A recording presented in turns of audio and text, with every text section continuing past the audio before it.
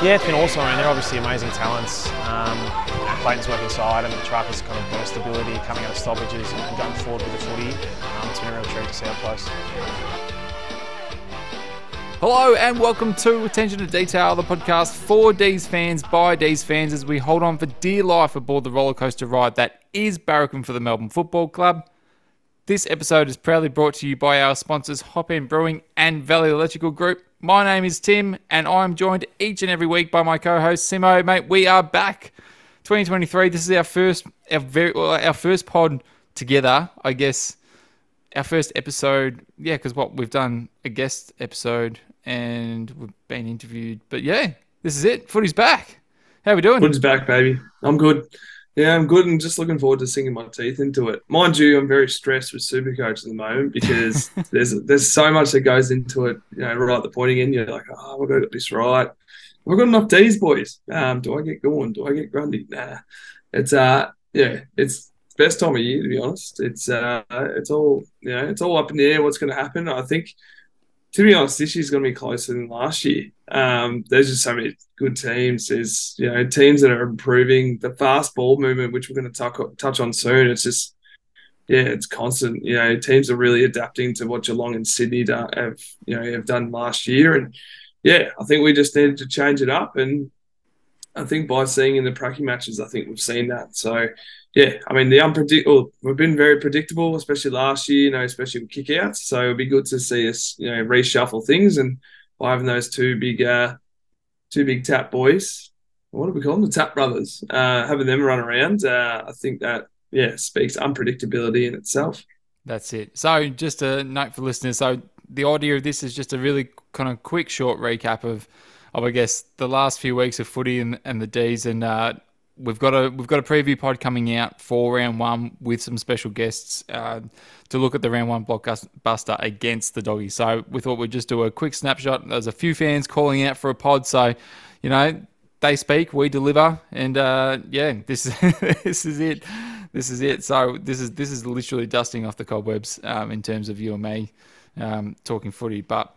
You touched on it earlier before, so we've had 2 practice matches against St Kilda and Richmond, as you said, and you've already talked about, I think, one of the big takeaways from that, and it was something that I certainly noticed probably a little bit more in the Richmond game, but just the way that we were moving the ball. I think, as you touched on earlier, I think that towards the end of the back half of 2022, where we were just going long and sort of depending on Gawn to go for a contested mark and just letting the ball spill out. Whereas I think there's been a concerted effort to be a little bit more creative with how we've been moving the ball, especially from kickouts as well too. You've seen Maisie sort of launch the ball into the middle a little bit more, and it's certainly been a bit quicker. And I think some of the additions with like Johnny McVie being in the side, Bowie, I know you're going to talk about him a little bit later, watching him be elite with his ball use from half back, and then the addition of Lockie Hunter as well too. That's something that stood out for me. Well, there's a lot of things that are starting to creep out, and I suppose those off-season acquisitions, did get the opportunity. But there's also some people that we thought that we would get more of a run that didn't. And the JVR story is a continuous one, which will be like, when's going to be the time? Because you look at the 2 games you played one quarter with the seniors in the. Maybe even a quarter and a half, maybe with the seniors against St Kilda, and then, not being able to come on against Richmond, which was really interesting to see. I mean, the biggest takeaway I found was, Cozzy Pickett going through the middle, which, adds another dimension to our midfield.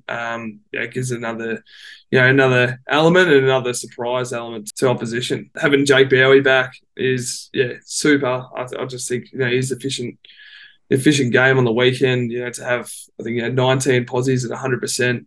Mind you, some absolute tremendous kicks. I mean, I did see the snap. He just made the ball talk. And, we look for a player to sort of step up for, in the absence of Salo. And, we wish Salo all the best with his recovery, and hopefully he's on the right track. And, he went through bits and pieces of this a few years ago. So, hopefully he gets himself right on the ASAP, and, then we can get him back and firing. But, there's a few takeaways. I think Cade Chandler as well was another one that's putting his name right up there, and I think he probably will be there round one, if not starting or the sub. And, McVee's an interesting one. I feel like he was amazing against St Kilda, but then didn't really do much against Richmond, which I think that could have been hampered by maybe some time on ground. So yeah, who knows? You saw Bailey Laurie get more game time than McVee this time around. So yeah, lots of sort of think about. And look, I don't think there's going to be huge role changes. I think Lockie Hunter coming to the side on the other wing, both having bald heads with Langdon, him shaving his head too, which is, teams are going to be like, oh, what the hell? Like, I mean, the numbers are pretty similar too, 15 and 12. It's like, well, who are they going to shut down? You saw Langdon get shut down against Hawthorn, I think, early in the year, last year, with Finn McGuinness running around with him. You think, okay, if one gets shut down, we're going to damage you with the other. So, adds another cog to the well-oiled machine, which I'm hoping to see like in 2021. Yeah, that's it. No, a lot of massive points there. It's as I said, it's been interesting. I guess we've got actually, just before I get to that, you touched on the midfield before. I think one of the things that they certainly spoke about, and I think we started to see a little bit creep into these preseason matches, is just the amount of rotations through the midfield. And you got to see a couple of players that actually, you spoke Kozzy Pickett, but also Trent Rivers playing a bit more time in the middle as well too, which is kind of exciting to see. I know probably more so in the St Kilda game had a bit more of it in the middle as well too. But I think experimenting also with a few of our, I suppose, dominant midfielders in different positions. Like we saw Clary run off a bit of half back against Richmond, and I think that was kind of exciting. That kind of allowed him to sort of utilise his speed a little bit more. We got to see him cover a little bit more ground. Like we're so used to seeing him being in tight and under the ball and in pressure. But I think it was quite interesting to see him kind of come off that half back at times as well too against Richmond. And it does. We talked about that unpredictability and being able to change things up. And we've criticised Goody and the coaching staff in the past of not having plan B. Well, this shows that they're really kind of thinking about, well, we can't be a one-trick pony. We can't have like game plans to suit a lot of different situations. So I don't know about you, but I think being able to rotate a lot of our wings and even some of our half backs through the midfield as well too kind of gives us that bit of a different look, and it kind of frees up some other players to sort of find their niche in other areas too. 100%. I think we also saw Clayton Oliver almost kick the goal of the preseason. Took on about 4 different blokes and then just fluffed the snap and got touched on the line. Oh man, that could have been elite. Yeah, he showed a lot of class and a lot of speed. Clary, wasn't he? Super clean.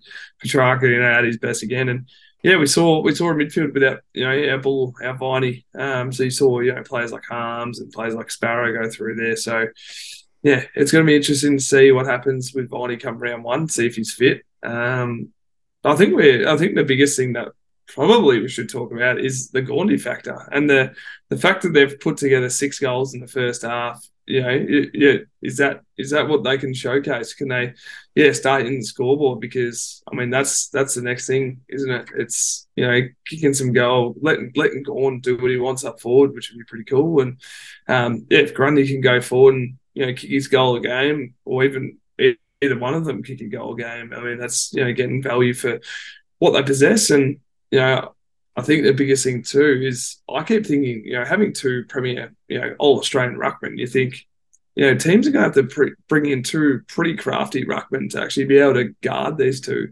or at least contest with these 2. Because you think, you saw what Gawn does to the second fiddle ruckman. He just monsters them and just palms them down, our blokes' throats. So yeah, it's going to be interesting to see what other teams do against those boys. Yeah, it was obviously the hot topic across the AFL to see how it would all sort of pan out, and it's going to be one of those things that you can't really make a judgment call for probably the first few rounds. But I think, that sort of small sample size at least gave us an idea of what the threat of them could do. But I think just the threat of their strength, their height, and their ability to be able to take a contested mark is going to put the pressure on defences to be able to, to worry. And whether that's either taking the target, from that, and then other players being able to capitalise on the space that they create, I think we're really going to see the full effect and that influence across, all areas of the ground. And I think that's going to be the biggest thing, is that they can float forward, they can float back, they can dominate, they can be in the ruck. It's exciting to see what they're going to do together as a cohesive unit. So, no, it's certainly going to be something that'll play out, and other teams are going to have to play for. It'd be interesting to see if teams just kind of wave the flag really and sort of concede that they're Start going ramping to. off it. Yeah, and just like we've seen that happen to Max before, where they've just sharked his hits and kind of feasted on clearances. So it'd be interesting to see what happens in that space too. Yeah, it'll also be interesting to see how we do go clearance wise, because that was at times last year a bit of an issue where teams would get on top of us, even with, Petrarca, Viney, all of them in there, probably 70% of the time. And you think, how are we not getting such value? But yeah, with these two boys, obviously that poses that constant threat around the ball and that stoppage. I keep thinking of as well, another thing which Gaundy's going to bring is the fact that Gordon he's an aerobic beast. He's got a real good knack of getting up and down the ground. And for him to get behind the footy, which he showcased a lot in 2021, and even, years gone by, where he can, get behind the back of the stoppage, and impact a contest. And not even free up, your levers, your mays to intercept and then springboard the ball going out the other way as well. So, yeah, he could do that. I mean, who knows? I mean, you saw Tom McDonald even take ruck work in the forward line. Do we put Gawn 2 kicks behind the footy, and then do you put Grundy 1 kick behind the footy? It poses just the unknown, and I think the unpredictability is going to really showcase the teams, and at times they're not going to know what to do. It's the world's we can do whatever we want with this setup, and I just hope they stay fit, and hopefully they stay well. And I think by preserving Gawny forward or back as opposed to in the ruck consistently getting jumped on, etc., will prolong his career and hopefully allow him to stay more injury free this year. We have to also talk about the bull Petrarca. Like, he's just like you touched on Clary before, but far out, he just looks in absolutely great nick, and he's raring to go. You can just tell like his form on Saturday afternoon. And whilst it wasn't an overly defensive game, I think, combined between the two teams, there was about 75 tackles laid or something like that. But there was still enough in that to watch his scintillating display of just elite talent. And you don't forget, but it's nice to see that in a preseason game. And he's hungry. Like, you imagine that first bounce round 1 against the Dogs Saturday night. He's just such a superstar, and I can't wait to see him. Can't wait to see him go. What do they got? Like, they had 60 possessions between them, I think, on Saturday with him and Clary. Give or take. And sorry to sort of to wave you from track here, but I'm putting out a big prediction before the season starts, and I reckon Clayton Oliver wins the Brownlow this year. I just think I've already put the bet on. I've got him at $9 actually, so that's a bargain if you're listening here. If you're looking to put a bet on for the Brownlow. Also, I really want to touch base on Trent Rivers. I think Trent Rivers he's got a booming kick to start with, and we're seeing the big set shot against St Kilda. We see him, hovering around the back of us, to try and get a handball, etc. He's one that I feel like he was, I reckon, underutilized, I reckon, last year, and I think his form sort of dipped, and he was out of the side for a bit. You look at how consistent he was in 2021, and he's another player that needs to find his feet, I suppose. Again, I think the 2 games he's played in the Pracky matches has really showcased that, and also obviously with Hibberd and Salem being out, that really showcase that spot's up for the grabs. And if he can, showcase his best footy, and you saw him being in the middle as well, adding another cog to the weaponry. And it's interesting to say. I actually didn't see Clary come off half back, so you think this could even be a way of Rib starts in the middle, then Clary sprints in and Rivers pops out. Like, it's poses another threat, doesn't it? Yeah, it's just, I think, that flexibility, and then us being open to sort of try new things with some of these players.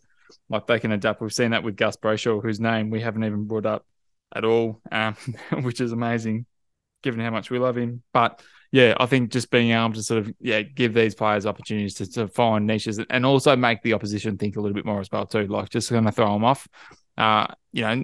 We saw Clary playing a little bit half back. I know Viney sort of talked about a couple of weeks ago that potentially, we might see him up forward a little bit more as well too. So it'd just be interesting to see how it all plays out as well too come round 1. A couple of news items, I suppose, over the last few weeks, and that's been, Benny Brown, an amazing effort. I went to the family day, got to meet a few players, which is nice.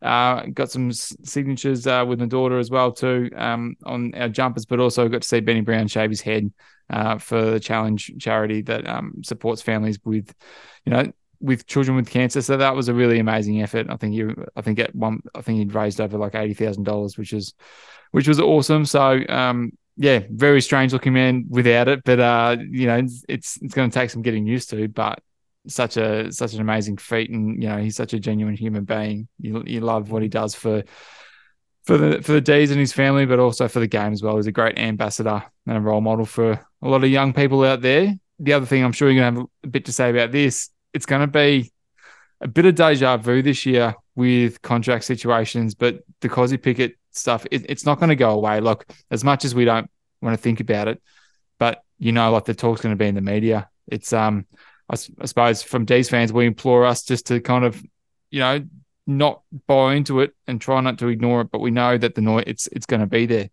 wouldn't you say? Yeah, I'm begging for Cozzy to sign it early, because I'm trying to word this in the right way. I think players that have had that pressure and all that can take a fairly heavy hit mentally, and I think I'm hoping that it is the right thing for him to stay. I mean, obviously he'd probably have family in South Australia, WA, etc. But having him, he's my love child. I mean, he's one I just don't want to leave, and we can't afford to lose. Sorry. He just his ability. He's a match winner, and he's someone that we need to. I mean, salary caps are pretty ridiculous, knowing that a couple of the big contracts with Petrarca and Oliver Thinking and Gus Brayshaw, Gorney, etc.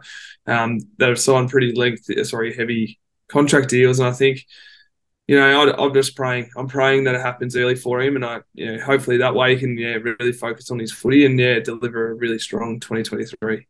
That's it. And I know the club aren't worried about it. You're going to give him space and give him all the time in the world and not pressure him into it. It's just I suppose it is always hard to block out the noise, I suppose, from a supporter's point of view, and it is. He's one of those players that you see all these young kids. Especially at Family Day as well too. Like, it was great seeing all these kids there in D's gear is what it was all about, and watching so many 36ers being around there as well too. It's he's a player that puts bums in seats, and you go there just to watch him play, and just as you touched on earlier tonight, like the fact of being able to see him maybe take that next step as well too, kind of elevate his game to the next level by sort of having that impact in the middle and in the midfield as well too. He's a hugely important part to this football club, and we hope to see him in the red and blue for a very long time. So anyway, that's enough about that, because we're not going to think about that anymore. But what do we got about? What'd you say? 13 days till round one. Exciting 11 times. days for us. 9 days until Richmond Carlton. So there you go. Yeah, lots to sort of decipher. Get your Supercoach teams ready. You're up for a big season. If you haven't signed on as a member, please do so. I'm looking at potentially getting a reserve seat. That's what my plan is. Hopefully there is some left, because I know we are launching for memberships, and Al actually got the message saying 3 home games for $13. So that's come about like it did last year as well. So pretty good. That's another way to add a number to the list, and hopefully we can go a long way to try and crack the record, which was, I think, was 65,000, I believe, last year. So hopefully we can go better than that this year, and maybe get to 70, and then hopefully we get some silverware at the end. I mean, that's obviously a long way down the track, but put the best foot forward. Round one, let's get there, and actually it's a Melbourne home game, so support the boys, and get at least 60,000 there. I think that's a good starting point. Easy, very good. I don't think we could sum it up better than that, mate. It's thanks to everyone. It's good to be back. Stay tuned. We've got our preview pod coming up with the One-Eyed Dog podcast. I did it again. One-Eyed Dog podcast coming up next week. So stay tuned for that. But great to be back, Simo. Thanks for jumping on. Good to dust off the cobwebs, and we'll speak soon. Most importantly though, go D's. Go D's.